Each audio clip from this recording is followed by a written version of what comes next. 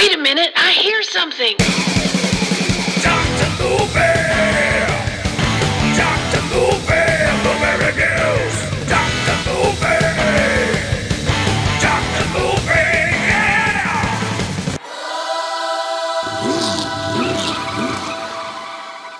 Hey, what's up, everybody? It's Dr. Movie time again, and we are getting closer to the end of the Demon Saga. That's what I'm calling it anyways. And we are up to Demons, what'd I say, 8?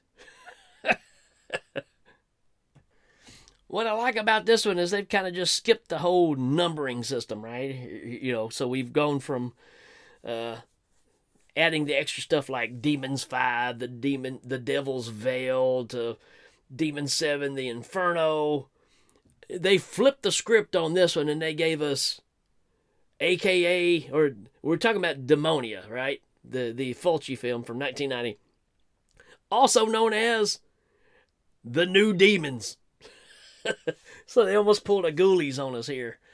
If you didn't like the old demons, you're going to like this one. Even though there's no real demons in this movie. We got plenty of naughty nuns in this movie. But no demons. So, like I said, we're talking about Demonia, 1990 horror/mystery. Yeah, it's a mystery of why this is labeled as one of the Demons movies. That's more than anything else. Just looking through here, Demonia is most certainly a must-see for Fulci fans and anyone interested in Italian horror. I think that's kind of a stretch. Possibly not his worst movie. But for a Fulci film, I don't know. This one doesn't really hit all those buttons he normally hits. I don't know if he was just kind of getting tired at this point, hadn't caught his second win yet, or third win, because, I mean, Fulci been around a long time. But let's read a little bit here of what this movie is all about, all right? All right, let's do that. It says, a team of Canadian archaeologists study ruins in a crypt in Sicily, unwittingly releases demonic spirits, which then target the scientists and the town folk in an unholy saga of demonic nuns and supernatural carnage. Yeah, you know, and I will say the premise for this is pretty good. Definitely dark, definitely kind of sacrilege, I guess, in a way. Yeah, you get this group of nuns. When the movie starts off, well, wait a minute. Before we jump ahead, let's go to the cast. Obviously, you got to have, in any Lucio Fulci film, you know that there's going to be one person in it, and that is Lucio Fulci. He's going to show up in his movies every stinking time, because that's just what he does, right? We got Brett Halsey in this. He's done quite a bit of films, Touch of Death, a lot of Italian stuff, right? He was in Return of the Fly. How about that? And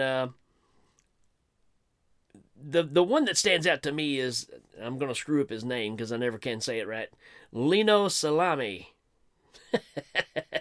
I'm guessing it's Salame. Salemme. Salami. It's just spelled differently, folks. So Lino is in a ton of Italian horror stuff, right? You and I remember him from the first Demons movie as being the leader of the punk group that's outside in the car that's snorting the coke out of the coke can. He's also in Demons 2 as, I think, like a police officer. He's in Delirium. He's in Sweet House of Horrors, Grave Disturbance. It says he was in The Passion of the Christ. Wow. I didn't recognize him if he is. But this guy's been in a lot of these flicks, right? So, always good to see him. He always looks like, it's almost like his eyes are always watering, right? Or something, like he's got real bad allergies, or maybe he did really do some coke. And, it's got his eyes all messed up, right? Our main character in this is Meg Register.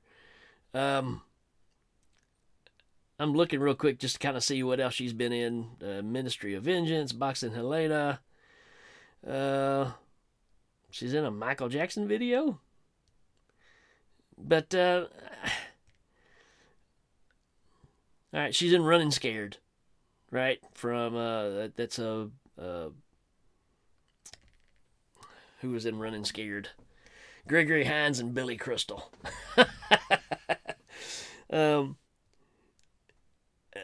What an odd choice for this movie. I almost wonder if she was hired just because of her eyes, right?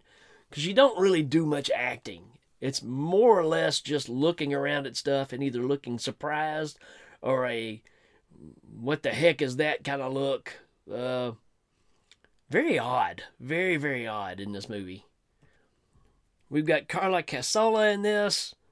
We just heard, she was in the Sect just recently. She's in House of Clocks, another Fulci film, so he likes to reuse people a lot. We have to bring up Al Cliver being in this, right? Al Cliver was in the first Zombies movie. He looks like he's the Big Lebowski's little brother, right? He's in a lot of Italian B movies, right? So yeah, let's talk about this one. It starts off showing back in who knows what times, and this little small town is gathering up 1, 2, 3, 4. It's like 5 or 6 nuns. Is it 7? There's a number to it that means something, even though I totally forgot what it is. Anyways, it's a gaggle of nuns. Would that be the right word? Would it be a gaggle? But they grab these nuns and they take them and basically crucify them on these crosses, driving the spikes through their hands, one through the chest, and you really have no explanation why. These nuns have marks on their foreheads, kind of like question marks, which is another thing that just like, okay, I don't get it. I don't know if this is a cultural thing, but I'm not sure what this means. But they take these nuns, they crucify them, and our main character, whose name is Liza, I believe that's another name for this movie too, is Liza. She has this dream, I guess, of this stuff, right?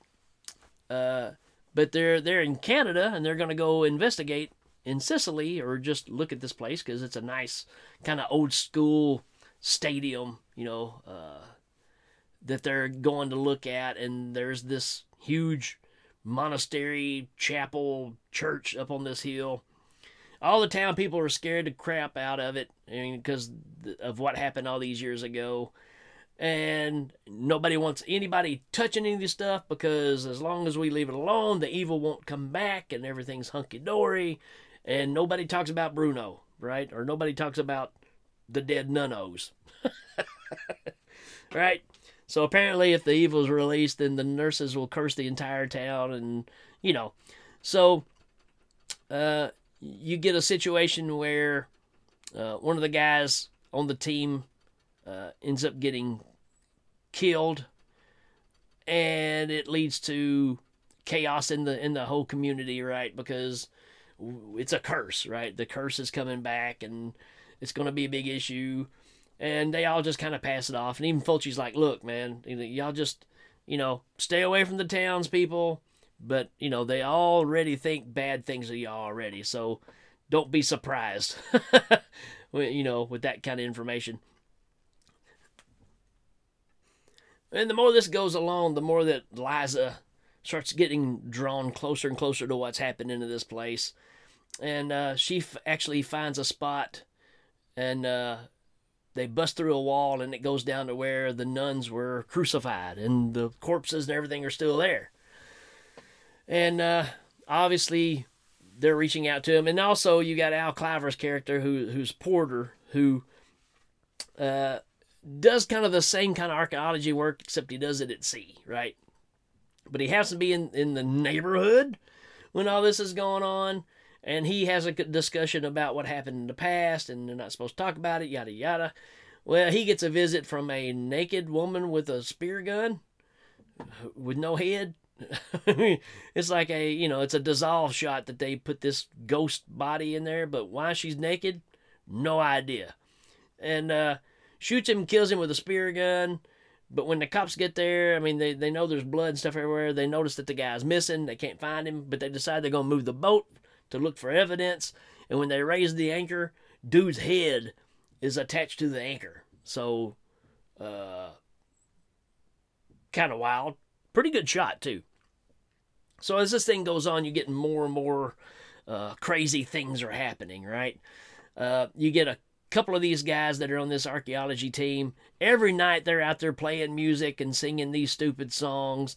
And some of them get drunk and decide they're going to go down there and mess around in the catacombs. And they fall through this, I don't know, hole in the floor and get impaled by these spikes that are down there. So that's 2 more guys that get killed, right? But there's this lady in town that knows a lot of the story, but she's afraid to tell anybody anything. But she decides that she's going to share the information with Liza. Liza goes to the local archives and wants to look up all this information. They find a book, but all these books, there's pages ripped out of it because there's stuff they don't want people to know. And this lady calls her and says, hey, just meet me at my place at this time. I'm risking my life telling you this stuff, but just come and I'll explain. And she goes up there and she tells her the whole spiel of what happened. These nuns were bad news. They were having orgies. They made a pact with the devil. One of them got pregnant. I mean, they were like sleeping with guys and then killing the guys and drinking the blood. And one of them got pregnant and was having the baby. When they had the baby, they just took the baby and threw it in a fire. I mean, it's just like crazy stuff, right? And, but the spirits are locked away. But, if we awaken them, then they'll come back and start haunting things, which is obviously what's happening because people hear women laughing and cackling, and next thing you know, people are dying. And that's kind of your setup for this whole movie. And then it just gets to where Liza is so enthralled with it, or led to it. But our local butcher, which is Lino Salami, which is a perfect name because he's a butcher. He goes down. He goes to the catacombs well and goes down all the way down to where the nuns were, and he notices that the one in the middle is gone. The corpse is no longer there. He gets freaked out, runs back, hides in the butcher shop, even goes into the cooler because he just feels something's after him, very Suspiria-like. And he goes in there and gets knocked around by some sides of beef that are floating around on chains and hitting him. And then he gets hurt and gets knocked down. His head gets knocked down onto a cutting, like a butcher's block. And I'm guessing it's a nun, but they take a big spike and spike it through his tongue, obviously killing him first.